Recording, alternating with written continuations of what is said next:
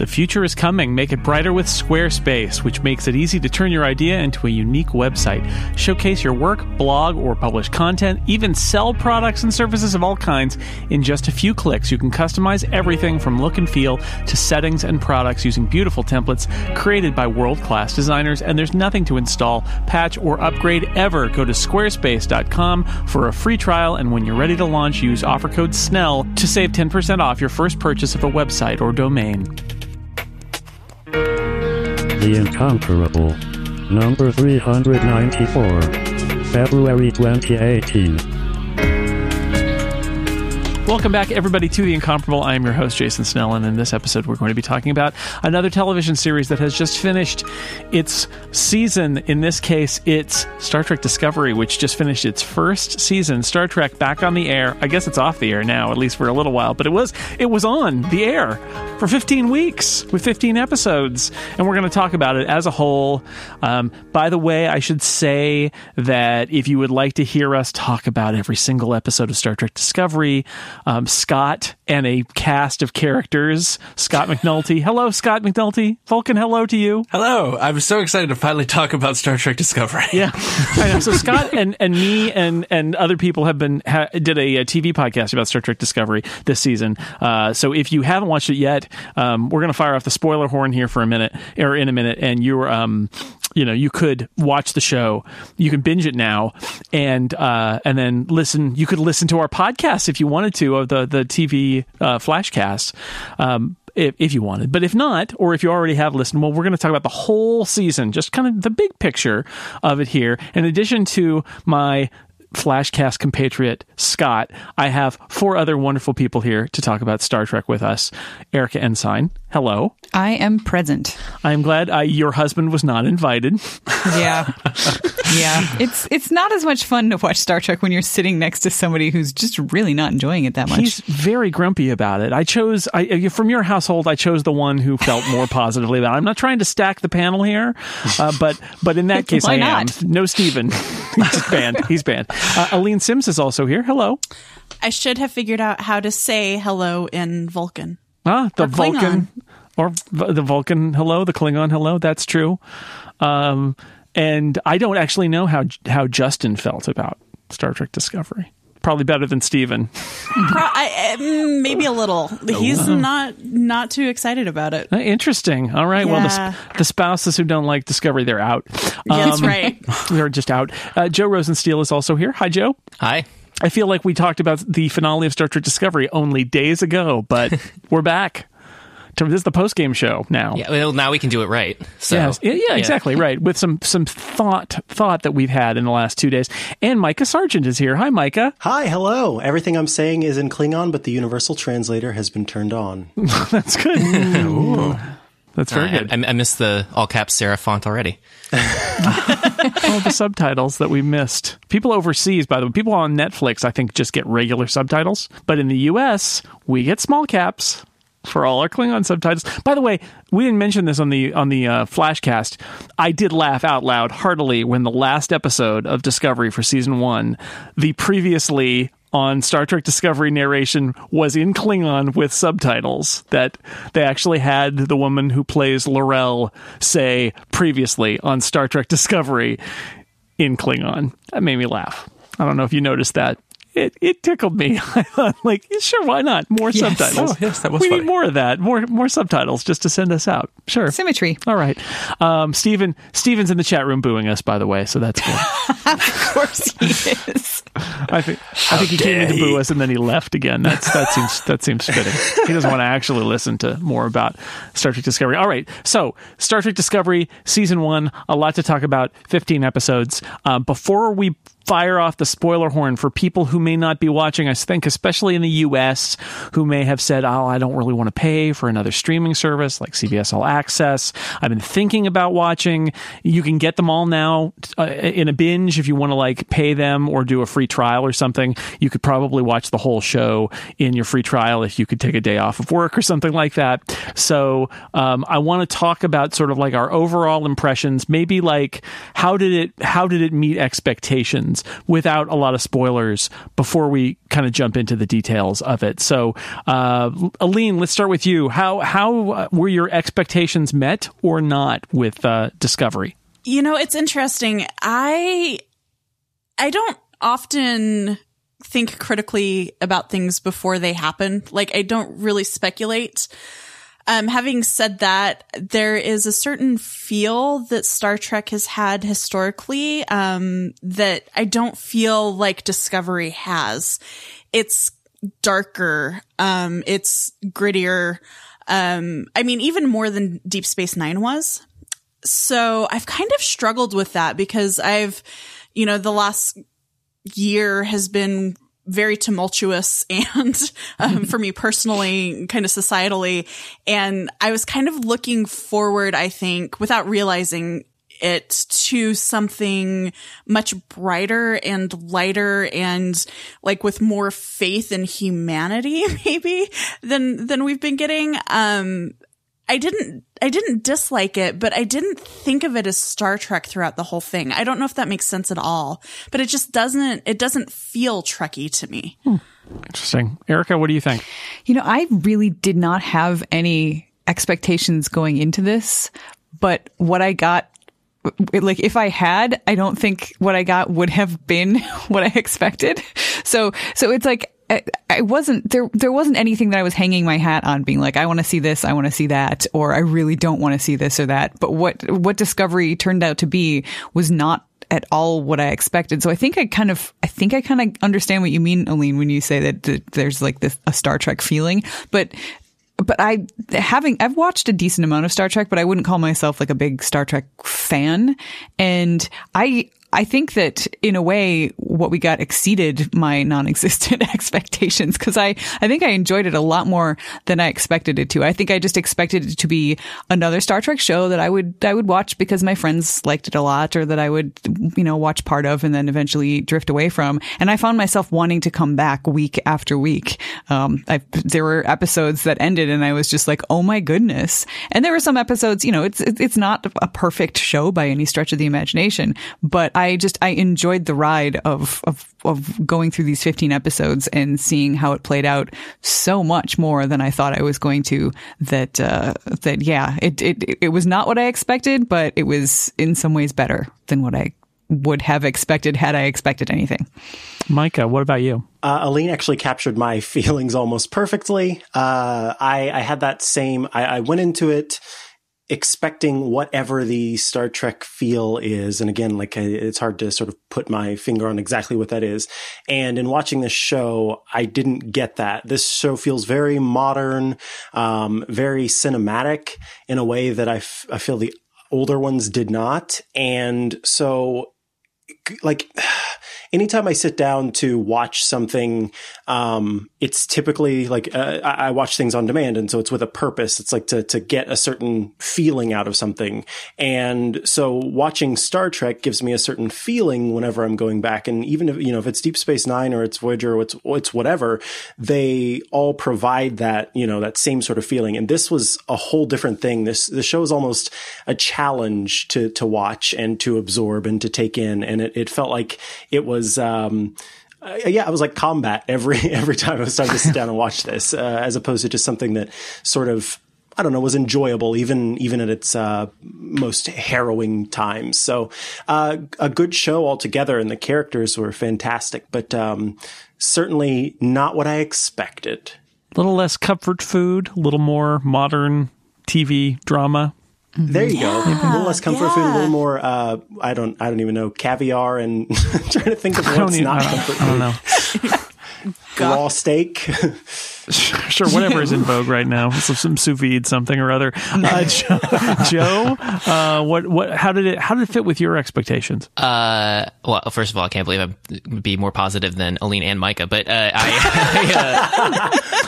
I really had low expectations of the show because there was a lot of press about the tumult of getting the show to exist. So I had a lack of confidence in it because of that. And while it is not part of the movie series that's been going on, one of the producers was connected to that, and the last couple installments of the movie series have not wowed me. They've focused a lot on action adventure parts of Star Trek because there is a wide palette you can paint Star Trek with, and I felt like those were very narrow.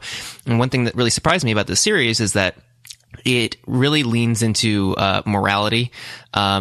So it might not have exactly the aesthetics you might expect, or exactly the interpersonal relationships you might expect, but it has definitely a moral message that I feel like isn't always there in Star Trek, of the more modern Star Treks, that sometimes it can be kind of light and about shoot 'em ups and spaceships blowing up.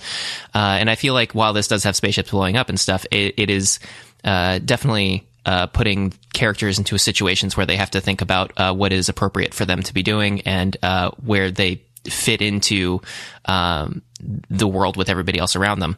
And so I felt it had a mostly positive, uplifting message there when you got to that point in the series. And I would really encourage anybody who might be turned off, especially by the initial darkness of how bleak things might seem if you've just watched a couple of the first two episodes, that there is a point to everything you're seeing. And I feel like it's very soulful. So, all right, we'll have more to talk about, I think, about a lot of what you just said. But first, I want to check in with Scott. Scott, of course, host of Random Trek on this very podcast network. Big, long time Star Trek fan. What do you think about how Discovery sort of fit with your initial expectations going into it? Well, I think the thing that people, especially fans of Star Trek, sometimes forget is how much bad Star Trek there is. There is, and when you watch them randomly, you see the bad episodes. You are reminded very frequently that there are a lot of awful Star Trek episodes out there. But I still enjoy them because Star Trek for me is all about the characters and the interaction between the characters. Of course, there's, the message and spaceships blowing up and all that as well.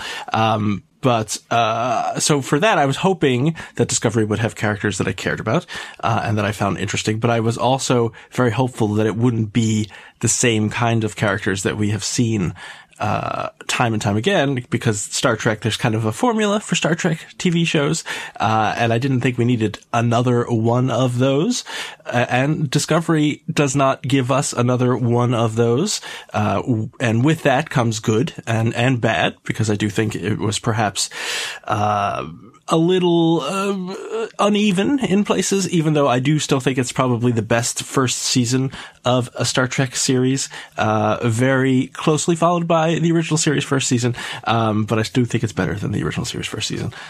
So I was very happy with it, and I was glad that it was. I was worried, frankly, that it would be just a whole lot of fan service. So I think it's probably like 5% fan service, which I think is maybe right, but we'll see. All right. We're going to, I think, fire off the spoiler horn right now. I mean, I'm the one who does it, so yes, we're going to do that right now.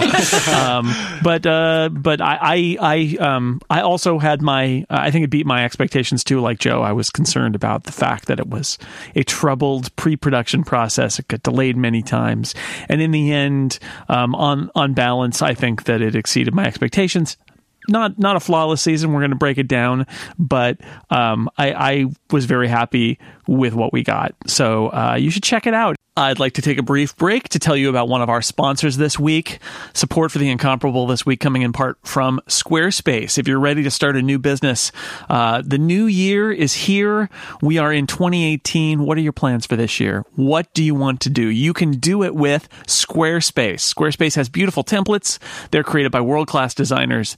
Web designers are brilliant at what they do, and Squarespace has hired a bunch of them, and they've built these amazing templates, and you just get to use them. You don't have to be a brilliant world-class web designer. You get to take advantage of their skill in building your website. You can showcase your work, blog or publish content, even sell products and services, e-commerce. You can do it just a few clicks with Squarespace, and you can customize everything from look and feel to settings and products, and it's all optimized for mobile right out of the box, so it's going to look great on a phone. So much traffic comes from mobile now. These templates look beautiful on desktop computers and laptops and phones and tablets. They look great everywhere. Use Squarespace's analytics to help you grow in real time. You can see who's using your site and what they're doing on it. And best of all, there's nothing to install, patch, or upgrade ever. You don't have to worry about what server it's running on and what software is running in the background. It's just Squarespace. You just do what you want, and that's it. If you do have any questions, Squarespace has an award-winning 24/7 customer support team to help you through whatever problems you're having. A dream is just a great idea that doesn't have a website yet. You can give it that website. You can make that dream a reality through Squarespace. Of course, head to squarespace.com for a free trial, and when you're ready to launch, use the offer code SNELL and you'll get 10% off your first purchase of a website or domain. That's squarespace.com, offer code SNELL. Thank you, Squarespace, for sponsoring The Incomparable. And now we're going to talk about details about what happens in Star Trek Discovery, and you might not want to hear those, so we're going to make is this a spoiler horn I see, or a spoiler phaser? Oh dear. Hey Scott, the spoiler phaser came back. That was hooray! Nice.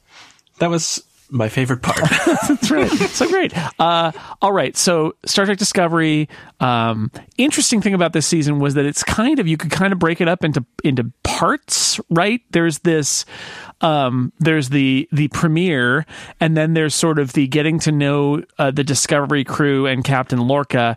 There's the Mirror Universe arc, and then there's the return and the sort of end of the season. So it kind of has these segments to the season, even though there aren't any, maybe there's one or two that you could argue are sort of like classic standalone episodes, but mostly it's sort of told in these arcs. And I wanted to start with the beginning just because I think one of the weird things about this season is that essentially the 2-hour premiere is a story that's set on a different starship with a largely different cast that ends in a really bad way.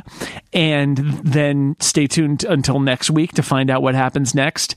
And I mean, I think it's an interesting decision. I like some things about it. You're getting to know the Shenzhou, and you're getting to know all the characters on the ship, and that actually does pay off later. But it did feel to me like a weird decision to start off your first 2 hours of your show not on the ship that you're going to be on, and not with the you're getting to know Michael Burnham, but everything else is just going to be yanked out from under you at the end, which is, I guess, a good twist. But it seems like a really weird way to launch a show. I was curious what all of you thought about it. Yeah, it definitely caught me by surprise. I mean, I think just starting out when they're not on the Discovery, I was like, wait a minute. I was pretty sure that the ship that they were on in this show that I've heard a bit about was called the Discovery, and that's not where they are. Huh.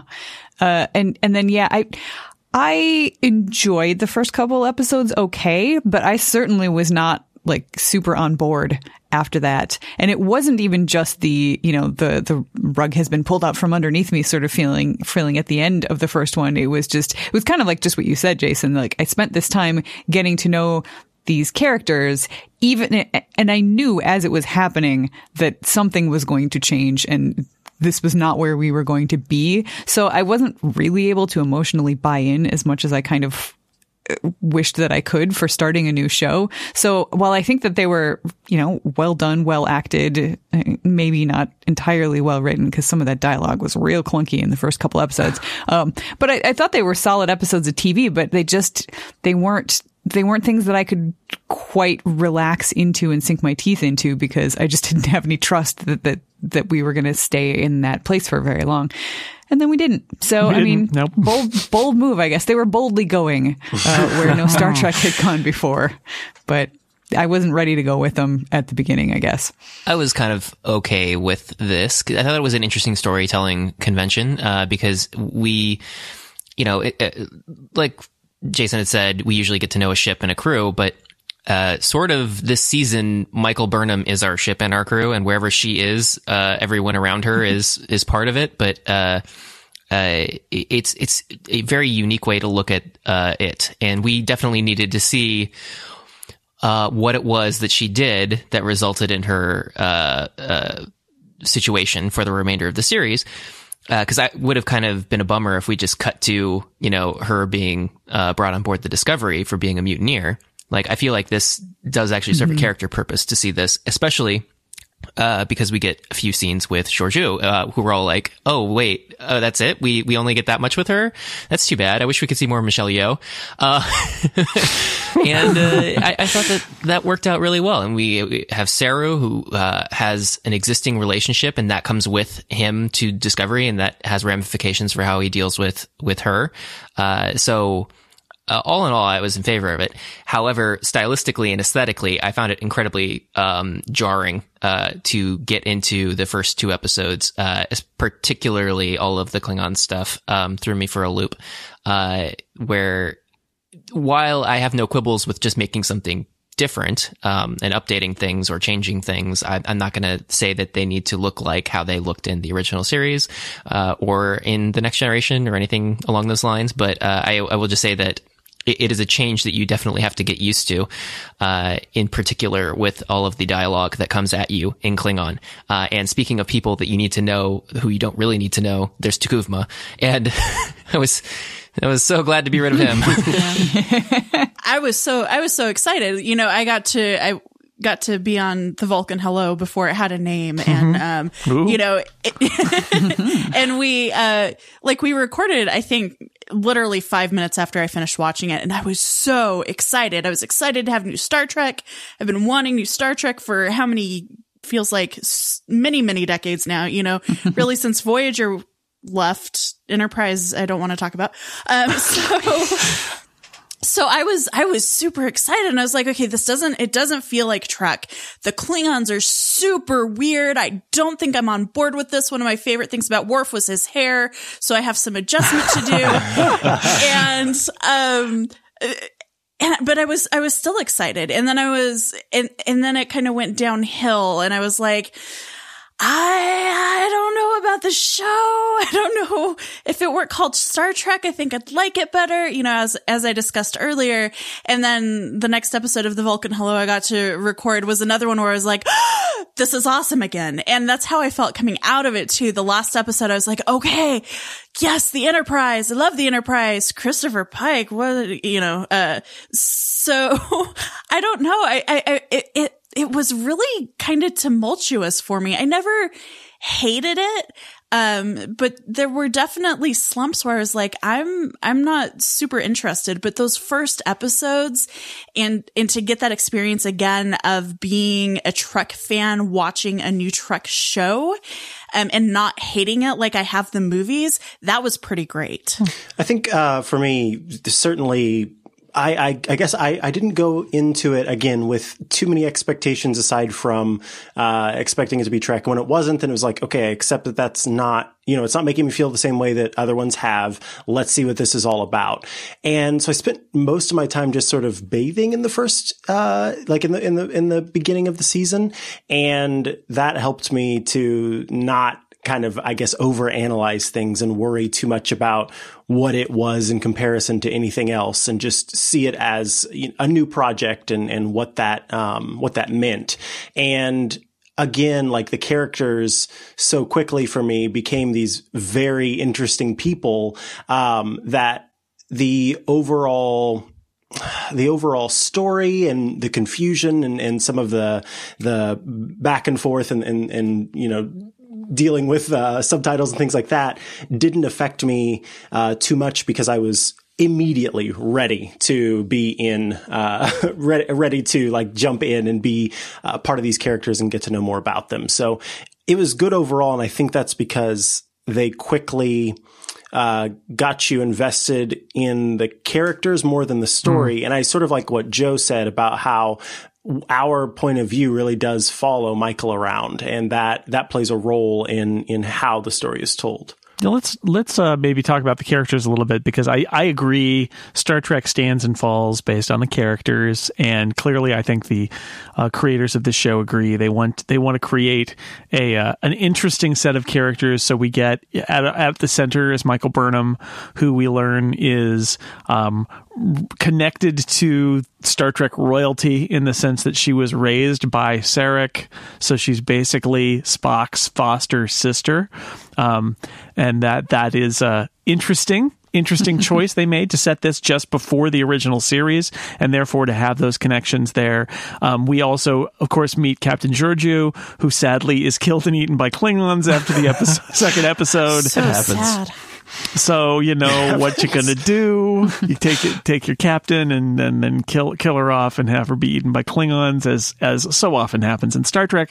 And then you get Saru, the Kelpian alien, essentially first officer on the Discovery. He's the second officer on the Shenzhou. A bunch of other characters there. We've got Paul Stamets, the sort of mushroom engineer, theoretical mushroom physicist guy. Luigi. Fungus farmer. Fungus Man. We've got Hugh Culber, the doctor on the ship. We've got Cadet Sylvia Tilly, who is so low on the totem pole that she's assigned to the Mutineer as her roommate. And there's Gabriel Lorca, the captain, who is super grumpy and has a Dr. McCoy-esque accent and might be hiding something. What? In the bowl of fortune cookies. Yeah, and yep, that's right. This episode of The Incomparable is brought to you in part by a new sponsor, and it's an innovative shampoo. That's right. It's from Just for Men, and it's called Control GX. Just for Men is all about helping men look their best. They are innovating to deliver smart hair care technology. And what would that mean? How about a shampoo you can use to reduce your gray hair? You just wash your hair with Control GX and your gray will be reduced. You use it as you would your normal shampoo until you like what you see. It provides subtle, natural looking results. You shampoo it in, you rinse it out, and you move on with your life. It's that easy. Most guys get the results they want in about 2 weeks, and then you use it every so often to maintain after that. And I've got a deal for you. Yes, I do. You can get 25% off Control GX by using this code SNELL18, so my name and the year, SNELL18, and go to controlgx.com. That's it, code SNELL18, 25% off at controlgx.com. And thanks to Just for Men and Control GX for sponsoring this episode of The Incomparable. So quite a collection of, including some unusual characters, because we don't have a captain as the main character, but we do have these two captains. We've got the sort of like the fate of Georgiou hangs over Burnham for the entire show. And of course, then there's Lorca, who is, has taken a scientific crew and turned them into kind of a war machine. You've got your mad scientist, who's high on mushrooms. And you've got, it is a rich set of characters. Although I would agree, on one level, you could say it's very much like a Star Trek ensemble. And on another level, not at all. Like you could say, oh, well, Saru, he's like Spock, he's like Data. Is he though? Is he really? No. And Stamets is definitely not Scotty or any other engineer you could name. So what about this rich bowl of characters? If there are particular characters that you want to talk about. So like it used to be that Odo was my homeboy, my all-time favorite character across all of Star Trek. And I know Scott's is Neelix, but Of course. but now Saru, like Doug Jones, fan-friggin-tastic job. I've read some interviews from him, and he's played lots of creatures, and many times didn't get to play with his own voice as those creatures, and so he sort of served as the body actor, the puppeteer, while others performed the lines. And here he steps out and just does it all, and I think he does such a fantastic job. And to play this character that is like, so he's sort of, the character reminds me of my dogs in some ways, because I know that's, my dogs are Chihuahuas and they have this adorable anxiety about them. And Saru has this adorable anxiety, but he's also incredibly brave, like to live with that anxiety and still do the things that he does, and to be as competent as he is and also as wise as he is. It's just, I think that, the character itself is a fantastic character, but then also again, like, I just like have to stop and give Doug Jones his props, because he did such a fantastic job. So ultimately, Saru sticks out not only because he sticks out, because he's so doggone tall and lanky, which also, like, that's some bonus points in my heart.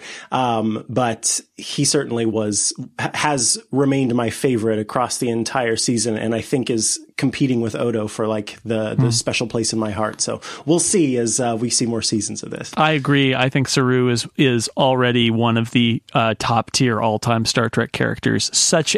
As an alien, and yet so quirky, so decent.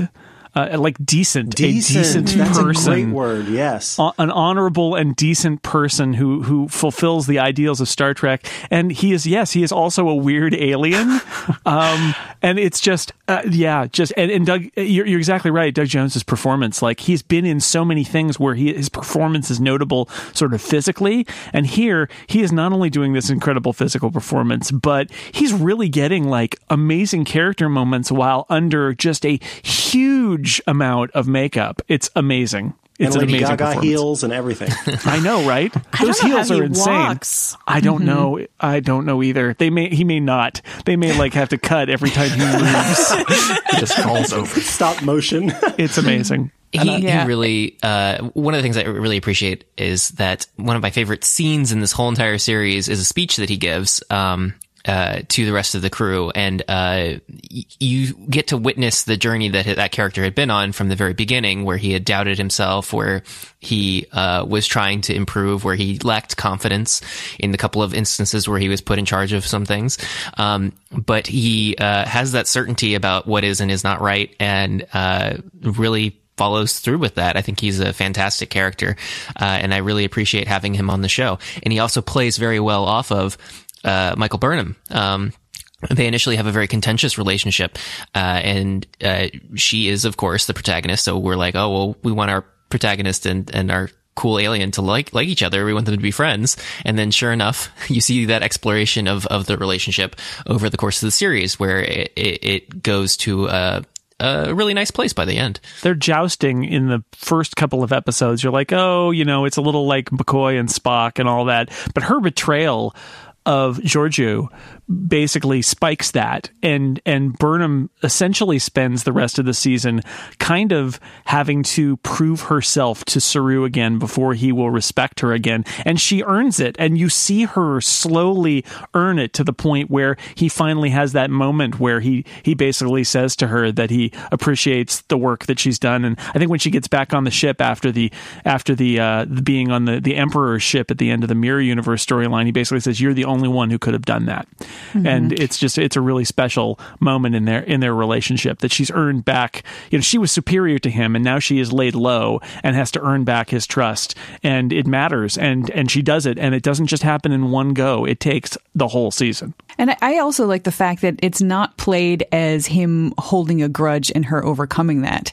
There's never really any hint of that. It's that she did this thing that made him not trust her for very good reasons, and she simply has to, like you said, earn back his trust. But there's not like there's no real rancor there, which I appreciated, because I like that he is this level-headed character who is just, trying to do the right thing at any given time, and is always sort of, I feel like he's a character who's very open to the universe and to seeing the universe as it is in front of him, like without a lot of emotional filters. So maybe in a little bit of a way, he is kind of Spocky, Data-esque a little, but not in sort of the I don't know, quirky sort of, like there's no kitsch to it. Like this is just the way his character operates, and I really enjoyed that. Speaking of openness and seeing the universe as it is, flashback to that terrifying episode when he becomes part of those organisms on the planet and starts running through the forest, and he's like, I forgot about that one already. He can run really fast. I think we tried to put that. Tried to put that into my head, I think, because that was scary. It's like, oh dear, now he's got this. And what was so interesting, I think, about that is it's not as if suddenly he became this enraged character that was, I don't know, quote unquote, roided out on this organism or something like that. It wasn't like it wasn't as if it wasn't him still underneath everything. It was like it was him, but he had come to terms with something in such a fundamental way that it changed his perspective. And so I sort of liked that it wasn't Jekyll and Hyde or anything like that. It was still him, just a different side of him whenever his priorities had changed and he saw things a different way. So much so that, whenever he got back to the ship after that was all done, like, he still remembered it and obviously regretted doing what he did. But it was all still like something that made logical sense, and it made sense how he got to that point and wanted to make her stop doing what she was doing. So that almost made it more scary, but it was really powerful, I think. And it was a nice step out. We got to explore Saru, past the, regular, decent, sort of follows the rules character and see what he was like unhinged a little bit. Yeah. Scott, I wanted to ask you a question about Burnham herself, our main character, and the choice they made, not just to connect her to Sarek, but to have, in the beginning of the show, and I really was struck by this by the time we got to the last scenes of the 15th episode, she plays it kind of Vulcan-like. And I feel like one of the interesting choices they made is to start her still pretty locked down.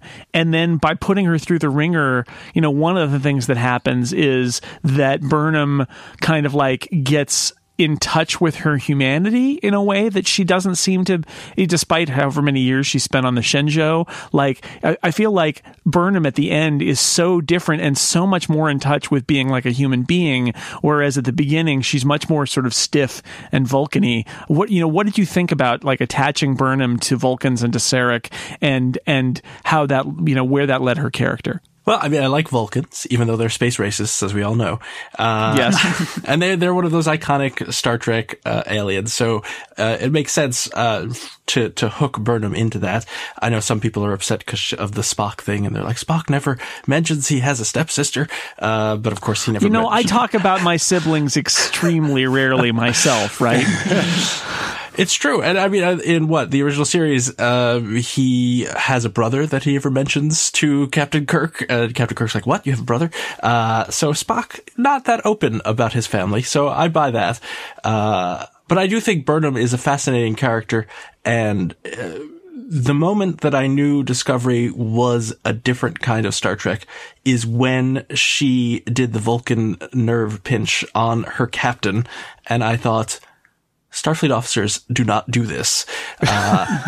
And yet she was kind of doing the right thing. She was following her Vulcan side, and logic dictated that you do the Vulcan hello when you meet Klingons and you blow them up because that's how you deal with it. And in fact, if she had done that, there probably would not have been a Klingon war. So she was right in one sense, but she was completely wrong in another sense, which sets up the whole series so beautifully. And really gives us a glimpse into Burnham's character because she has convictions. We know that. And she's principled, they lean very heavily on that in the last episode. Yeah. She's pardoned of one of her convictions at the end of the season. That's right. Jason. Sorry. So I think, and I agree with you, Jason, that she, certainly becomes much more, open with her emotions. One imagines because she falls in love with a secret Klingon, and then has to deal with that. And, the fact that Klingons ate her dinner, but not her parents. They just killed them. They didn't eat them. So I think she may be one of the most complex characters that we have seen in Star Trek, given the small amount of time we spent with her, right? I mean, the other characters that we've spent several seasons with and several movies have gotten more and more fully grown as characters. But I feel like she started out much more robust and very interesting. And in fact, the fact that she's Spock's stepsister is probably one of the least interesting things about her. And I really have to praise Sonequa Martin Green's performance. I was not really aware of her as an actress, but she nailed everything. I no complaints. I loved her in The Walking Dead, and I was so angry when I found out she left. And then I found out she left to be on Discovery, and I was a little bit more okay with it. But I cannot imagine that role being played by anyone else right now. She is awesome. She's amazing. Apparently they auditioned her and thought she was the one, and she couldn't get out of her deal with The Walking Dead. And it's unclear in all the stories about the troubled beginnings of Star Trek Discovery whether other delays led to the point where she was available, or whether they were kind of like, well, if we delay it a little bit, we could get her. But that's what happened, is it got delayed enough that they were able to get her, and she was done with Walking Dead at that point, and they could hire her. And yeah, that's a great performance. Yeah. She has such a tough line to walk too. I mean, because she's not playing a Vulcan, so she's right. She doesn't get to do the thing where she just has no or very few visible emotions. But she's not playing a human either, so she can't act as a quote unquote normal human would on a show like this. And she has to not only balance it, but balance it, and very slowly, as you said, like throughout the course of the whole season, move from one to another, but still not entirely be one thing or the other. And I feel like she walked that line very well, and bravo to them for picking somebody who can do such a good job of emoting without doing very much. There were a good number of close-ups on her where it was just her eyes were saying everything. Yeah. Tiny moments, tiny movements in her eyes that just carried across so much emotional baggage that I'm just like, it hit me just right. So I felt like that was a nice dovetailing of the performance and then the direction to really get the most out of that performance and bring your attention where it belongs. Let's talk about Anthony Rapp for a minute as Stamets. Obviously, the weird thing about the Discovery is that it's driven by spores. This is this strange idea that they have this spore drive. Just a bizarre idea for a premise of a Star Trek show, especially, but really any science fiction spaceship show, that there are spores, that there's a mycelial network that ties together all life in all the multiverse and all of that. And one of the things I found fascinating about Anthony Rapp is that when we meet him, he's a jerk. Like he is a total jerk to Burnham. He's a jerk.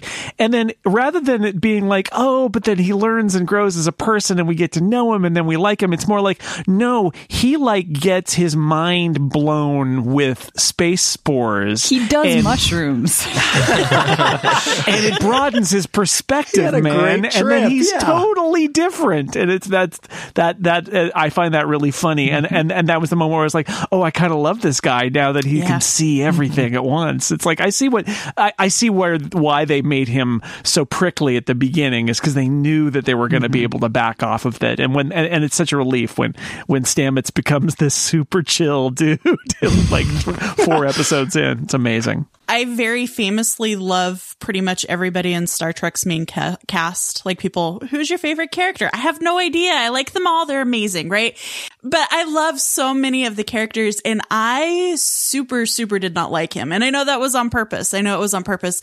And it wasn't until we saw him and Hugh together that I was like, oh, maybe he's not completely a jerk face. Maybe he's just a jerk face at work. Maybe he's under too much pressure. Like, I don't know, but maybe there's something more to him than we're seeing. Unfortunately, there is more to him than we saw.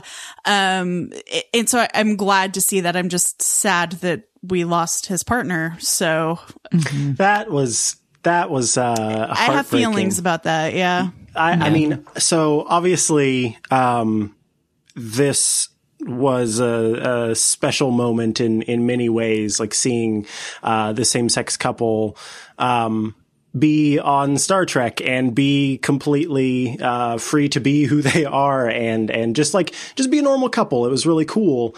And it was there was an odd moment where at the end when they were brushing their teeth, I like a bunch of screen grabs showed up all over the internet.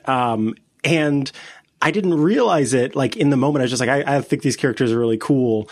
And then I came to the realization this is a mixed race couple too. And it was funny because like at that moment, my partner is white and I'm black. And I told Shane, my partner, I was like, we have got to go as them for Halloween one year. So it was a really kind of cool moment when that happened. And so when he died, I was like, okay, how is Captain Fungus going to just undo all of this? Like, I'm running through my head, like, how is this not a real thing that actually happened? Yeah, me too. Are we going to zoom out and there's got to be something that makes this not real? And so that was really disappointing. And then to have him holding the medal at the end, I just about lost my mind.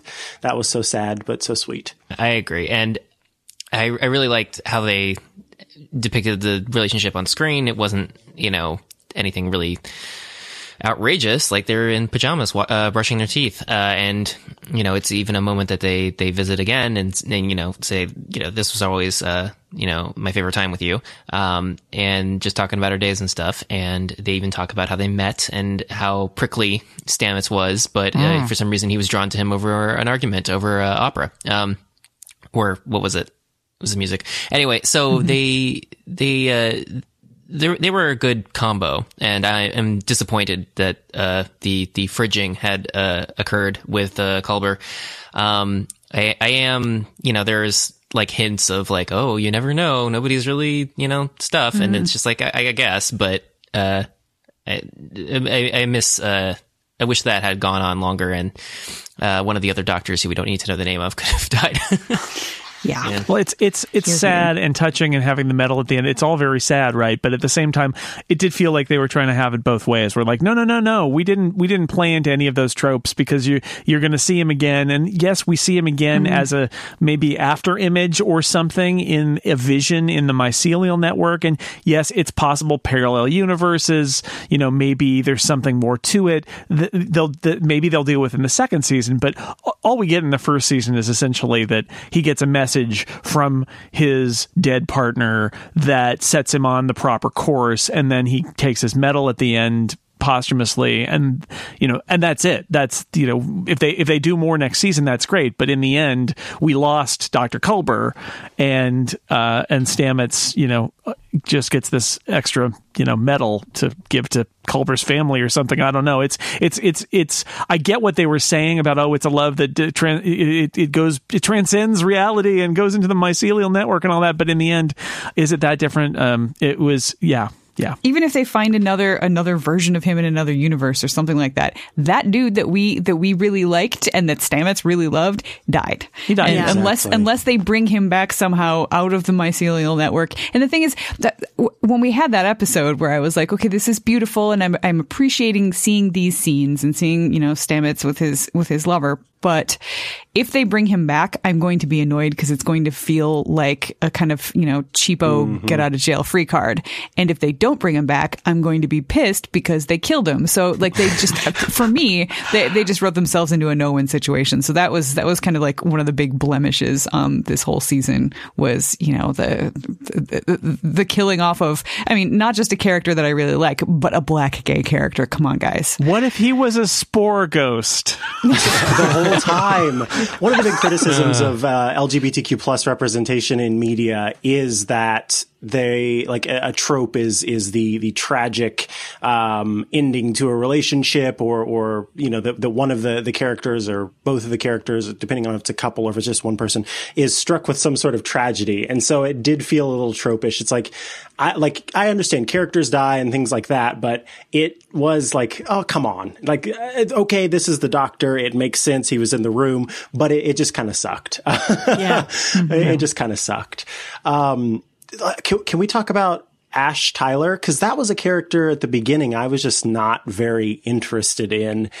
And honestly, like throughout the series, I was sort of internally protective of, because I care about Michael and Michael's goals so much. I was like, I don't want anything terrible to happen to this character. And I didn't trust Ash from day one. So why are you messing with Michael, Ash? And then of course we learned over the course of the season that, there was reason for that. And I think that going into it, I wasn't sold on the actor's performance either, but during and post our understanding of him being sort of two creatures at once, I think that he did a good job of handling that. Particularly after what's his face was extracted. His name escapes me at the moment. Volk. Volk. And then also he did a really good job. Like, I realize, it's very easy because they're all learning this stuff, but I thought that his Klingon was really good. Every time he would do it, I'm like, that's impressive. You got to teach me how to speak Klingon. But yeah, I don't know. I'm curious what other people thought about the performance of Ash Tyler and just the character of Ash Tyler too.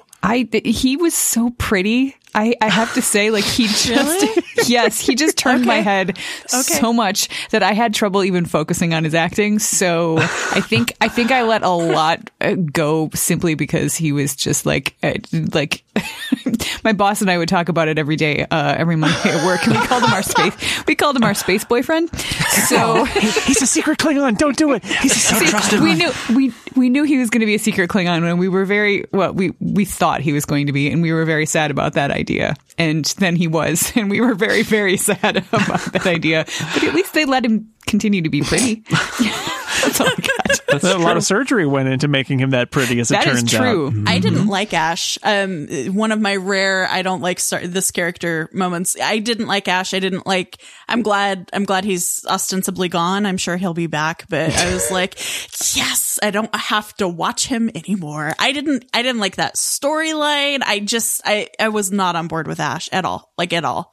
I don't know. My disappointment with the Ash Tyler storyline is, like, Scott and I early on, we were tracking the secret Klingon thing, and the fact that the Volk in the beginning is played by Shazad Latif and under a fake name because they didn't want to reveal the twist. So he got to be a Klingon even before he got to play a human. So that's why I guess his Klingon was so good. But because he had to go through the Berlitz Klingon intensive program or whatever they do for Klingon people.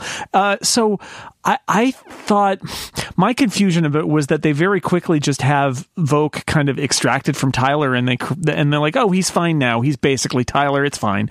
And that's the part that got me, is that, like, I wanted them to have the courage to have him be a double agent. And even if he was kind of confused and, like, felt like he was both people at once or something like that and had to find his own way in the world. But it seemed like the capper of that storyline was that L'Rell, his handler, basically does some stuff with her claws and some lasers, and then she's like, he's fine now. And that was my disappointment, is I felt like you really wanted to have more of a fallout of, like, the sense of betrayal and feeling like, the guy we got to know isn't there anymore. And I didn't actually ever feel that. They're like, no, it's basically him. And that was disappointing to me. I felt like it actually needed more on both sides, because I felt like that I didn't feel like I had gotten to know him well enough, and I didn't feel like they spent enough time developing the relationship. But, like, I could definitely see chemistry between Michael and him, but I really did not feel like there was enough time or enough episodes of the two of them sort of slowly coming together to make me really buy that chemistry. So I wasn't 100%, invested in him as a person when we lost him. So yeah, I wasn't all that as broken up about it as I probably could have been had that been developed better. And then, yeah, they also just wrapped it up very, very quickly. I felt like there were a number of things that were compressed and in this season. And for me, that was probably the one that I think interpersonally suffered the most, because I just, it's hard to do a love story at all. And it's really hard to do a love story when you're cramming it in just so few episodes, because he doesn't even appear for quite a few. And the fallout of that in the last 2, 3, 4 episodes of the season, I think, is really difficult, because they hang a lot of stuff on your belief that Michael fell in love with this guy, and it was a huge thing for her to let her open her heart up. And I get what they're trying to do, but I never bought it. I never felt that connection in the scenes that they had together. Like, they didn't spend enough time to make me believe it. And when they tried to make that pay off later, it was too late. It couldn't pay off for me, because I never really felt that relationship was that strong. I am with you there. That's, like, perfectly put, because as I was watching the scene of him, being all weepy as she said goodbye and was saying, you got to do this on your own. First of all, I'm sitting back there like, yes, this is what you need to have been doing the whole time. But secondly, like, I just didn't have that feeling. Like, there was no, it was like, okay, bye, boy, bye, see ya. Yep. Yeah. he never, I never connected with that character other than when I put my analysis hat on a little bit and watched him sort of act and perform as being these, multiple roles. And I thought that he did a fine job of that. But other than that, I was like, I don't know. I didn't really need you here at all, to be honest. I thought that having him as a secret Klingon was super interesting.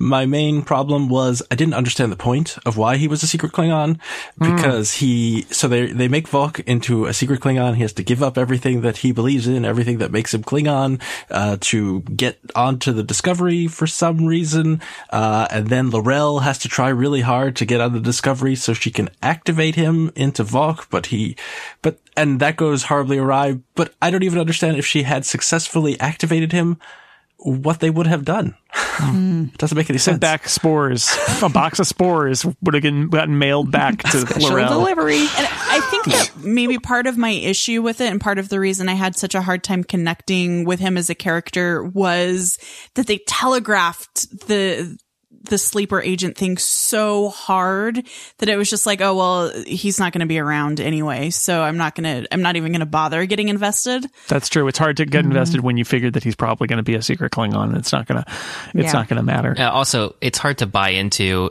his relationship with L'Rell and that side of it, because we had those weird bits and pieces of like the third and fourth episode where they're like getting junk off of a ship and Cole kicks them off of their ship and all of that, but you didn't really get a sense that there was as much of a bond as you do when they have the music swell and they stare at each other longingly in the brig for several moments in a couple episodes. They touched hands over the dilithium chamber on the wreckage of the Shenzhou, and that was it. That was the shorthand we got. A lot of this season for 15 episodes, which by traditional TV standards is not a lot, but by modern sort of streaming or prestige TV is actually kind of a lot.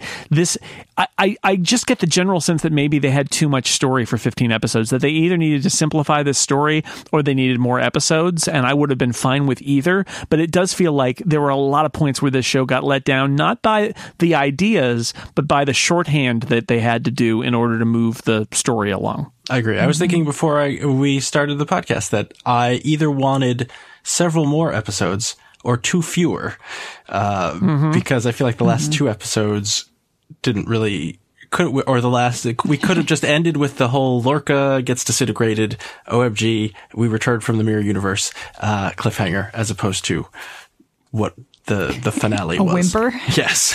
Yeah. The end especially. That last episode.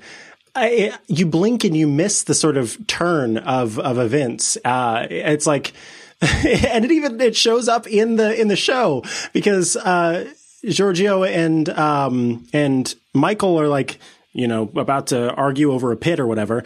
And then it's like, okay, now we're moving on past that. And then we're going to bring in the Klingon. And then we're going to say, hey, you should go talk to those Klingons and tell them you're in control because you can blow up the whole planet. And it's like, hold on. If I had been looking the other way and that's my fault maybe, to see why my dog was barking, then suddenly I've missed the whole end of the show. And it's like, now we're back on planet Earth and we're seeing Michael, give this great speech. What happened? How many hours of Klingon subtitles did we get in the first 4 episodes? And in the end, all that L'Rell does is like show her iPad and say, look, I have a bomb. And they're like, okay, done. Right. And it's like, it was just the imbalance was enormous. And yeah, I agree. I feel like episode 13 would have been a great way to end the season and have you be like, oh geez, what's going to happen next? And instead it was like they had more than two hours of story left and they decided they just wanted to get over with it and just like get on with it and you finish it. And it's too bad because I feel like there was a period in there, and we were talking about this on the Flashcast, Scott, that there was a period in there where every week I was saying this is the best episode yet. And like every week for like 5 or 6 weeks, it was the best episode yet. And I feel like when they had that climax of the plot in the mirror universe where there's like episode like 12 and 13, that it plays like a movie. Like after all of this setup, there suddenly is all this action. The stakes are super elevated because they are in enemy territory, the most enemy of enemy territory. Felt way more dangerous than being on the Klingon homeworld, which was just like they were at camp. And it was like super intense. And then, so well done. And if you'd asked me after 13 weeks how I felt about Discovery, I would say this season had a few issues, but I would say it's a huge success. And then they had the last 2 episodes, and I'm like, well, except for the last 2 episodes. Yeah, did not stick that landing. It's too bad. It's too bad because it did get so good in the middle and in the climax of the mirror stuff. Like, that was really well done, and then it just came off that high. And you said something on the Flashcast last weekend when we were talking, where you theorized that maybe this was because of contract negotiations with Michelle Yeoh. Like, they need to make sure that they can have her if they're going to have the cliffhanger of her beaming back over onto the ship. If you can't get her back the next season, then that's going to be a mess. So I have to think that maybe that did play some part in this, because there was no reason to rush these 2 out there. There's no reason why we needed to see the end of the Klingon War by the end of the first season. We didn't need to put a cap on all this stuff. It was a downer. It's a little frustrating. I honestly, I was going into the last 2 episodes wondering sort of how this was going to play out. And I very much enjoyed the scenes of them, walking around with the pirates and the bandits and all that jazz.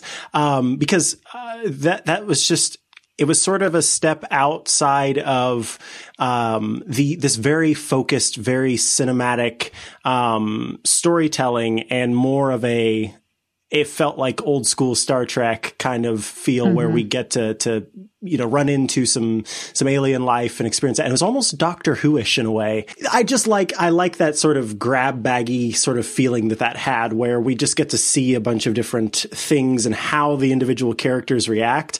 And I'm a little sad we didn't talk more about Tilly back when we were talking about characters, because that was I was just going to bring her up too. I'm going to bring us back around, because we're not going to go without talking about Tilly and about Lorca. But Micah, I agree. I like the setting of that thing. I'm not sure I buy like that it was in the Klingon homeworld, but whatever. That but was it was. Weird, yeah. I like Star Trek. I think Star Trek does not do enough of the scuzzy underbelly of society in the Star Trek world. Occasionally they do it, but you can almost call out when they do it.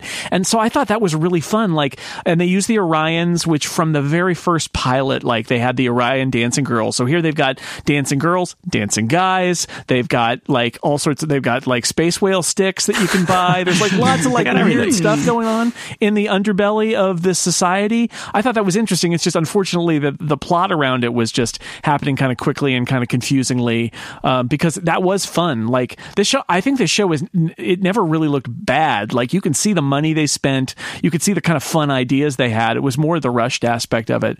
Because it's good to mention that I really liked. I'd like to see more of that kind of weird part of Star Trek, like the weird places we don't normally go. And Tilly, speaking of Tilly, Tilly ends up breathing in some volcanic ash or whatever and passing out because Clint Howard is a very bad man. Even before that, I think as whimpery as I felt like the last episode was, I wanted to give it a bit of a pass, simply because I really liked seeing Tilly interact with the Emperor, because just like how excited she is to meet Philippa Georgiou at first, and then just the very quick turn, and then she figures it out. Yep, and then she tries to do the Imperial salute, and they're like, no, don't do that. No, don't. So perfect. Don't. So just perfect. Don't. Tilly, so Mary Wiseman, Tilly, what a surprise. When she gets introduced, you're thinking, okay, this is a zany comic relief character. And like, she's so great on so many different levels. She is funny. She's super smart. She's like Stamets' number one assistant, essentially, because she is so smart. She's got emotional maturity, even though she talks a lot and she's got lots of quirks. She also like really like gets what Michael is going through and becomes a good, loyal friend to her. Like, this is the beauty of a lot of these characters, and I think why the characters on this show work is like Tilly could be one note, and she's not even two note. She's got like 5 or 6 different aspects to her character, and they all get play to the point where you feel like you know who Tilly is, and she's more than just any one, quick sketch of a character. And I love her. Like, do we love Tilly? I think she's so great. Oh, yeah. She's my favorite. Yes, and She's my favorite too. There's a great moment in the finale that kind of talks to her, because the first couple episodes, she kind of comes off as someone who perhaps is oblivious to other people's emotions, and that's not true at all. And in the finale, so they're going down to meet Orions, and Ash Tyler and Burnham are walking down the hallway together, and Tilly very purposefully just squeezes herself between them. And I just thought that was a perfect little summary of how far Tilly has come in her relationship with Burnham, and just showing that she understands what's going on, and she is looking out for her friend. Because Ash Tyler is no good.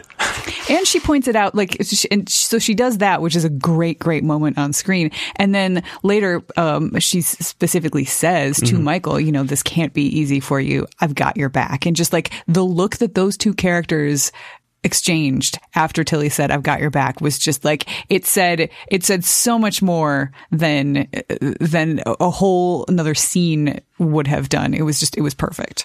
Lorca. We should talk about Lorca. Lorca, I got to a point a couple episodes before he got disintegrated where I thought, there's no way he can stay on the show.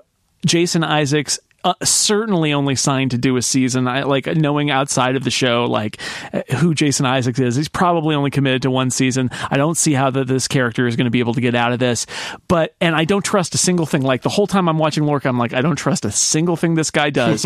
But I loved watching him. I loved the performance. I loved how weird Lorca is, because I felt it. I felt the moments where he was super inspiring, and then the next moment you're like, who is this guy? Yeah. I don't trust a word he says. It's just, I think and people criticize it, they're like, this is no Star Trek captain we've ever seen. It's like, yeah, that's the point. But I think it was a legitimately great character and great performance. So I'm curious what you think about Lorca. It turns out, yes, he's from the Mirror Universe. After all, one of our other bits of wild speculation was true. But he before we even learn that, it's very clear that he's he wants people to owe him and be in his, he saves Michael, and the idea there, she now needs to be loyal to him. That this is what he's done with all of Discovery. And I don't know, I was fascinated by it. I had that moment where I knew he wouldn't be around, and I just thought to myself, I'm going to miss him when he's gone. He has to go, but I'm going to kind of miss him, because I think a great character. I'm right there with you. I spent the entire season until the big reveal trying to figure out what his deal was. Right? Because he was so, in a show that does not feel Star Trek-y, he was super not Star Trek-y. And I was like, what is your motive? It's a science ship. It's a Discovery, called the Discovery. What is your deal? Because there's a lot of moral, not ambiguity, but just morality is off the board with this dude so often, and I couldn't figure it out until, the Mirror Universe reveal, and I was like, oh, yeah, that makes sense. I haven't had a chance to rewatch this series or this season. I'm turning British. But I have a feeling that rewatching it post that reveal is going to be a really kind of fun, enlightening experience. I'm going to notice more about him than I did the first time when I was just trying to puzzle him out. Yeah, I think that I was off balance with him, and I didn't know where it was going to go, other than he wasn't going to be on the show at the end of the season. But I had theorized that we'd be in a situation where Michael would need to betray him because he's so obviously unhinged, and she'd need to do the right thing, and that would redeem her, and that would be the arc. And I just mentally had thought that that's where it was going to go. And it's like, no, he's from another universe, and he's evil. It's like, okay, well, I still don't trust him, but that was a fun little mystery right there. And you get to enjoy some of that, I think, in his performance, where he's obviously, he's given some interviews where he says he knew the whole entire time that he was from the Mirror Universe, and so he was having a blast because I know something you don't know. But he had to play in all of the interviews that he was doing for press up until the point that the Mirror Universe reveal happens that he was totally Starfleet captain, and that's just how Starfleet captains can be sometimes. And so I really enjoyed that, and I thought once we got to the Mirror Universe, it was fairly obvious that it was his fault, and it took everyone else way too long to figure that out. But it gave him enough time to get himself into place for his big dramatic moment right before his death. And I thought that was a lot of fun. You could actually see if you and people did this because it's the internet. In the Into the Forest I Go episode, the last episode before the sort of mid-season break, you can see on the readout on his panel on his captain's chair that the last jump has been overridden by Lorca. And I give them credit for, even though they knew that somebody would freeze frame it and say, I think this is part of the conspiracy, they showed it. So when that pays off 3 episodes later, it's like, yep, that was there all along. It was there. You can go back and look. And they did play fair with that everybody else was like, well, does this mean what I think it means? And the answer was, yeah. I mean, before we kind of wrap this up, I wanted to ask about the ending of the season. But before I do that, I wanted to ask about the twists, because I think one of the things that happened in this season that was interesting was there were a bunch of twists baked into the plot, and I could see how one of the criticisms of the season could be that they relied a little bit too much on these big plot twists, because even Scott and I, we were on board with the secret Klingon the whole time, right? It's like, okay, that's cool. It's an actor who doesn't exist. It's because it's actually this other actor, and they're going to reveal that, and won't that be interesting? But the Mirror Lorca thing was like, really? Are they going to do that? I mean, it's a fun theory, but are they going to do another twist?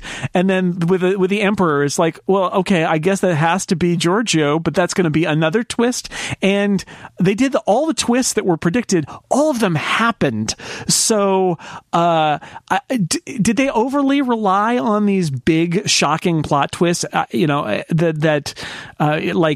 Westworld did with its big plot twist. Not going to get into what it was, but like, it seems like a lot of shows are sort of baking in these big plot twists because they want to be part of the conversation. And I did it serve Discovery to have these big twists, or was it kind of over egging the pudding here? I'm turning British too now. To me, I think that was perhaps one of the things that made it feel so, again, cinematic and unlike Trek that I was used to.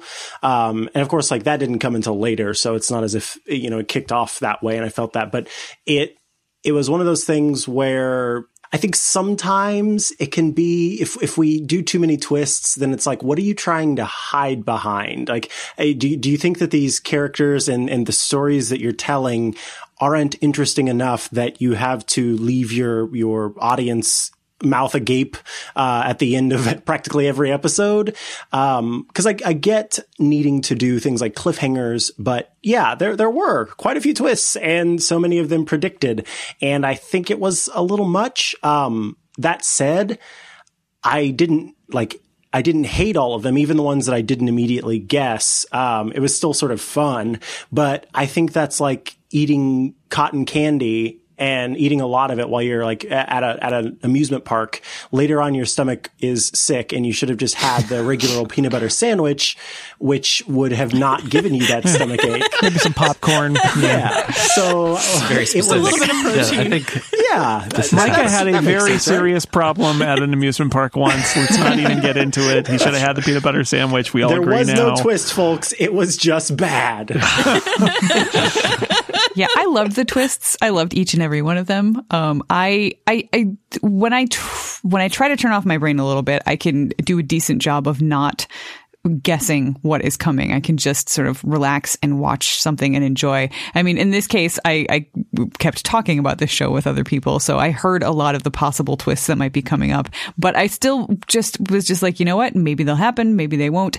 I'm not going to let that the existence of twists or not affect my enjoyment of the show, and I really didn't. And then when they came, and I was just like, that's exciting. That's a fun thing. I don't necessarily think that putting a plot twist in is either a better or a worse choice than not putting it in any given situation. I think it's just, what is going to appeal to you as a viewer or as a writer who's putting the show together. And to me, totally appeals. So I don't think there's they were necessarily trying to hide anything. I think it was just, that's just the story that they set out to tell, was one that had a lot of zigs and a lot of zags, and I love stories with zigs and zags. So I was digging it. I gotta agree.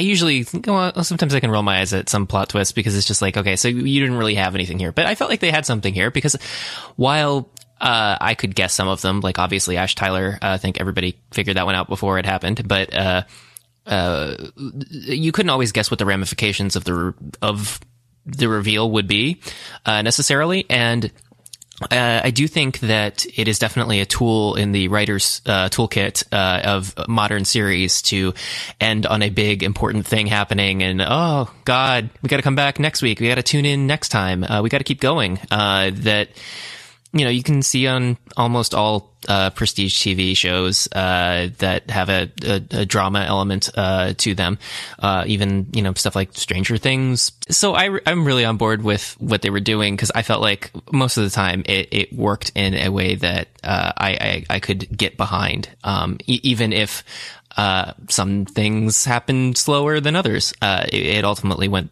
in a positive direction. Yeah, I'll agree with that. I think that's right. I think the twists are fun, and I like the idea that the long game of this show was essentially, what if this whole story was about somebody from the mirror universe getting accidentally thrown in ours, and how would they work it so that they could get back home and fulfill their evil ambitions? And it turns out that's what we were watching with Lorca, but we didn't know it. And I think that's kind of fun, since we usually have our characters go into their universe, and we got the reverse of that, and that was kind of fun. How do people feel about the ending? I mean, we talked about how the last couple episodes were a bit of a disappointment, coming off of the high of the mirror universe and kind of rushed. The very end, first off, we get that moment where Burnham gets her commission back. She gets pardoned because she stopped the war and she was really nice, and they thought, okay, maybe the mutiny, it wasn't so bad. And they're going to go pick up a captain somewhere else on Vulcan, perhaps. And but then all of a sudden the USS Enterprise appears, and that's the end of the season. Interesting choice. I think a lot of us were betting on the spore drive taking them some other crazy place at the end of the season, and instead what we get is this moment of, well, what will happen now that they've met the Enterprise? A little bit before the original series, it's Captain Pike instead of Captain Kirk, but Mr. Spock is supposedly on that ship. How about that? How do you feel about where we left the show? And then we'll talk about maybe where it'll go next. I didn't see that twist coming. I feel like it was a little too neat. I don't know. I feel like it's like, oh yeah, we set up this big, huge thing and now we're wrapping it up, and here's the pretty bow and Enterprise. And I don't know. It felt like they were, and maybe it'll continue, but it felt like they were setting us up for something bigger, something more, I don't know, like DS90 story arc happening across seasons. But this just felt really, really packaged, and maybe it's because they didn't know how people would respond to it, and they wanted to leave it in a nice place without any cliffhangers. I don't know, but I didn't dislike it, but it did feel just a little bit more wrapped up and more quickly than I anticipated. Yeah, like there's so much of the season that was like about spore drive and the ramifications of that and where it could possibly go as a storytelling thing, and then in a line of dialogue, oh yeah, we're not going to use that because Starfleet's not comfortable with the biological component, and then we'll just figure it out sometime later. Yeah. The end. And he's all smiley about it too. Yeah, and that's how it ends. That's why we don't see it later, is because they're like, oh, this isn't worth it. I don't know. I imagine it will come back the moment that they need it. But yes, they wrapped a lot up here just so they could get to the end point. I didn't think that the final episode was was a high point of the season because of all the reasons that we've talked about. But I will say that I had unabashed joy at the last kind of minute when they're like, oh, we have this distress call coming in. What could it be? Let's slowly reveal the call sign of this mystery ship that will appear. NCC. Yes, tell me more. Very good. Yeah. 7. Interesting. And then it's the Enterprise, of course. And I was just like, that's fantastic. I love every moment of this Enterprise Discovery being together. I don't care if it doesn't make any sense. I am just happy that it's happening. And I think that the writers were just like, people do not think we're going to do this. So let's just have them meet the Enterprise, and we'll figure it out next time we meet what they're going to do. Well, I mean, in the era, this is the Christopher Pike era, and other than Spock, we don't really know anything about anybody who's on that ship. So it does give them a little bit of freedom to. They could make Christopher Pike a recurring character, like Sarek is a recurring character, and that would be fine, right? Like, I think they could do that. And I mean, Christopher Pike's less of an experienced, understood character than Sarek is. So they could certainly do that if they wanted to. And there's, what if they did, this is a show with so many great women characters. What if we meet number one, who was played by Majel Barrett in the original pilot, and who is supposed to be like brilliant first officer, incredible scientific mind. Like, that would be a fun character to see the modern interpretation of that character too. Like, the only question is, like, do you see Spock? Do they recast Spock another time? Do they back a truck full of money up to Zachary Quinto's house to get him to appear in an episode? Or is Spock just not on board at this point for some easy reason? He's gone somewhere. Well, I actually wonder if the storyline and the reason for the distress call at the end is that something has happened to Spock. And so he ends up being like a MacGuffin, and it's the search for Spock. I know, right? They've never done that before. No. What could go wrong?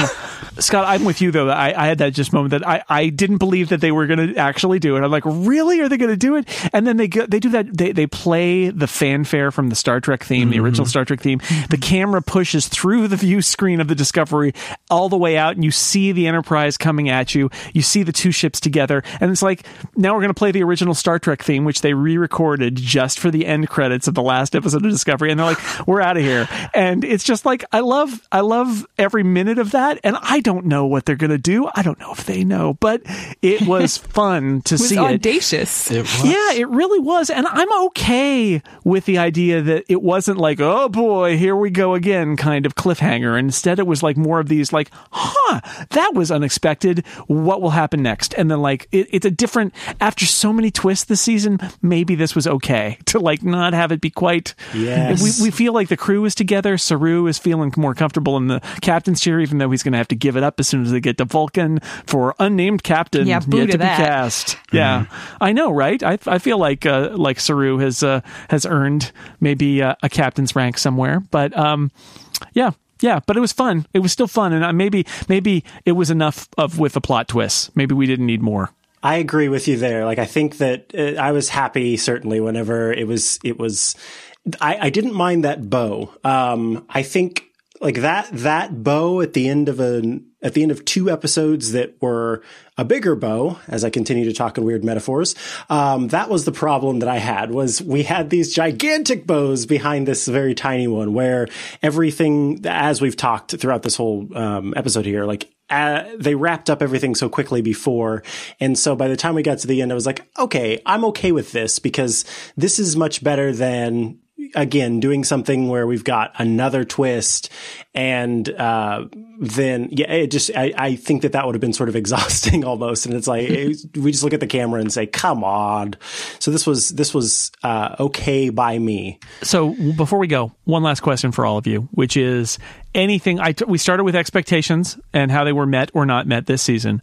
I'm curious if you've got any expectations for season 2. Anything you'd like to see? Anything you're hoping to see? It doesn't have to be predictions so much as sort of like things that you would like in they're shooting it starting in April. It's probably not going to air until either the very end of this year or more likely the very beginning of next year.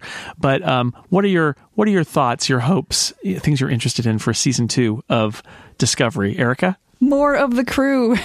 I mean, we get like a few lines from different people. Like I know the name of Detmer, like the chick with the metal on her face and the different eyes. And then, there's the robot android lady who makes a Ariam. Like whirring We've sound never heard when she her stands name. up.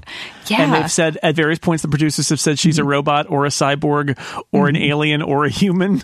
And nobody knows. They've never said her name out loud. Yes, and the black woman who we got more characterization from in the Mirror universe than we did in the Prime universe. Like I would just like to see more of them. And I feel like that would sort of bring in a little bit more of that Star Trek feel that we don't always get. I mean, it's honestly the word that comes to mind when I think of that feeling is cozy. Like, I just feel like there's this cozy relationship between way to put it. all of the characters, and we don't have that coziness based on this season. And I would like to see us move from the realm of the dark and gritty into the realm of the dark and gritty and cozy. And a little more camaraderie. I feel like the moment that it started heading in that direction is Saru's speech that he gives right at the end of the Mirror Universe arc to them, and they're all in the spore chamber together, and they've calculated out that they're not going to survive. And he says he could easily have been like, well, we have to sacrifice our lives, and he says like, no, we're going to figure it out. We're going to be fine. I don't sense death coming for us today. See, that's how you know the Kelpians would make good captains, is they can play that I don't sense death coming card all the time, right? They start wearing like collars that go up above that area, so they just don't let them see your ganglia pop out. But that was the moment where I was like, oh, look, they're coming together as a crew. And we've seen a lot more of them after that moment. So I feel like the show knows that they need to go in that direction, and that we need more attachment to those secondary characters. They've been shot sort of as if we know them better than we do. We've gotten a lot of reaction shots and, you know, close-ups on people who we really don't know that much about, in a way as if like the people who are making this show clearly have ideas about who these people are, and we aren't quite in on them yet. Yeah, like sometimes they have those shots where it's like, oh, we're so surprised about Captain Lorca's order. We're going to show our shocked eyes right now. The robot lady is blinking, or cyborg, or alien, or whatever she is. She's blinking. We know that. Yep. All right. So more with the other members of the crew, getting to know them now that we've killed off various captains. Aline, do you have any things on your expectation list, your hope list? No. I mean, this was really unpredictable for me. If you had asked me what a Star Trek show would be like, this is not what I would have come up with, right? And so I kind of feel like this is another show where I'm just along for the ride. I'm with Erica. I'm all about characters in books and in my movies and TV shows. I want to know about the characters. I don't care about the fight scenes. I want to know about people. And I'm really hoping, just as she said, that those people who the cameras are acting like we know them, the direction is acting like we know them, I want to actually know what their names are and know what they're like. And I'm hopeful. I also want more Tilly. If we could just have like the Michael Burnham and Tilly show, that would be pretty awesome. I'd be okay with that. I want the Tilly and Stamets show. Just them. They're just swearing down in the spore chamber. Mira Giorgio's still out there. Yeah, she's fine. I just wanted her to die so bad. I know, really? but I think they just decided they wanted to keep her around as a possibility. We don't know what happened to Prime Lorca. They're like, oh, he probably died. Yeah, well, we didn't see it. We don't know what happened to Mirror Burnham. We don't have any proof of that. And I'm gonna throw this out here. Who's to say that they killed Captain Killy when the Klingons blew up the Mirror Discovery? Just saying. I predict we'll have at least one kind of Mirror Universe reversal yet to come, because they won't be able to help themselves. They just can't resist it. Yeah, not to mention the green spore that we saw the tight close-up on. It's like that was from the Mirror Universe. It's a bad green spore on Tilly. That is not. I feel bad about that, because they're going to have something where Tilly is possessed or something, and that's going to make me sad, because I don't want that. But they got to do that now. Maybe it's Dr. Culber somehow, and that's how they get him out of being dead.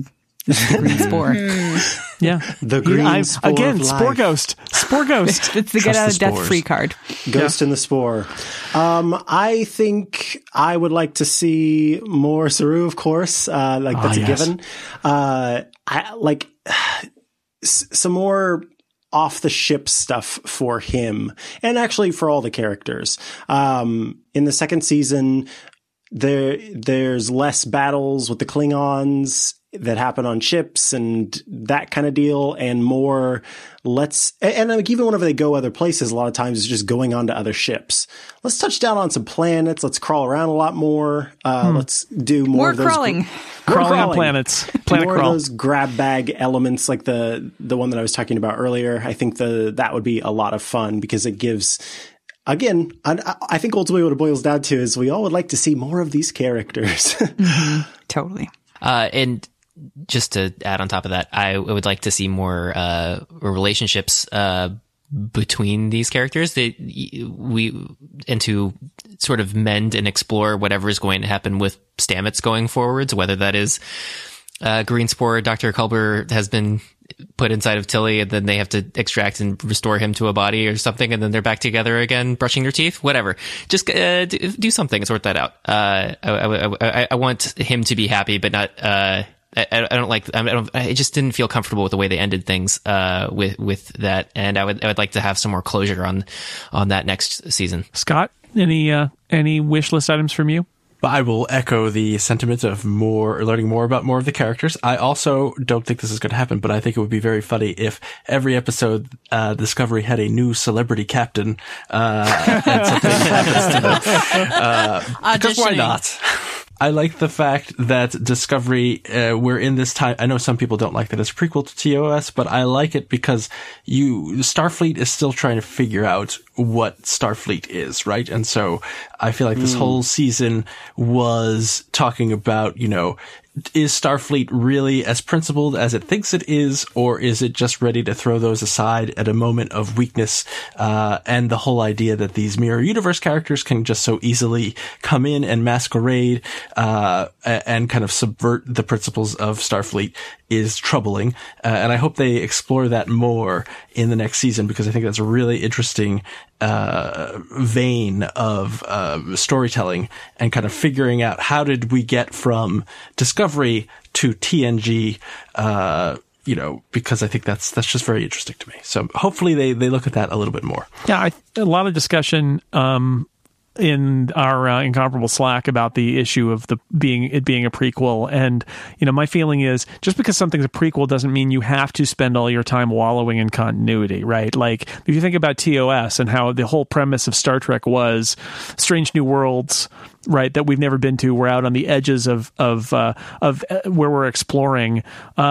There's space is big, right? Like you could do a show set the same time roughly as the original series where you didn't wallow in continuity and you were just out on the edge learning new things, and that would be fine. Like you don't have to, even as a prequel, you don't have to make it about Star Trek. It can be just about exploration and characters and things like that. So I think they can't resist, as the last scene of this season suggests, spending some time with continuity, but I'm hoping that will spring them off in some interesting directions, and that would be nice to see. I would say, actually, I'd like to see some more episodes that feel a little more standalone. I like the overall story arc, but I really like the time loop episode, and that was the one that felt most like classic Star Trek because it was telling its own story in the context of the story arc instead of it just sort of being the next hour of a 15-hour story.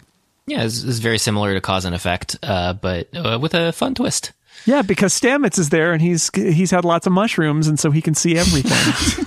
All right, well, Star Trek Discovery will be back, but that won't be for a while now, and maybe they'll make a Blu-ray of it at some point too. Who knows? But you could binge it if you haven't seen it. Because it's all out there now, all 15 episodes.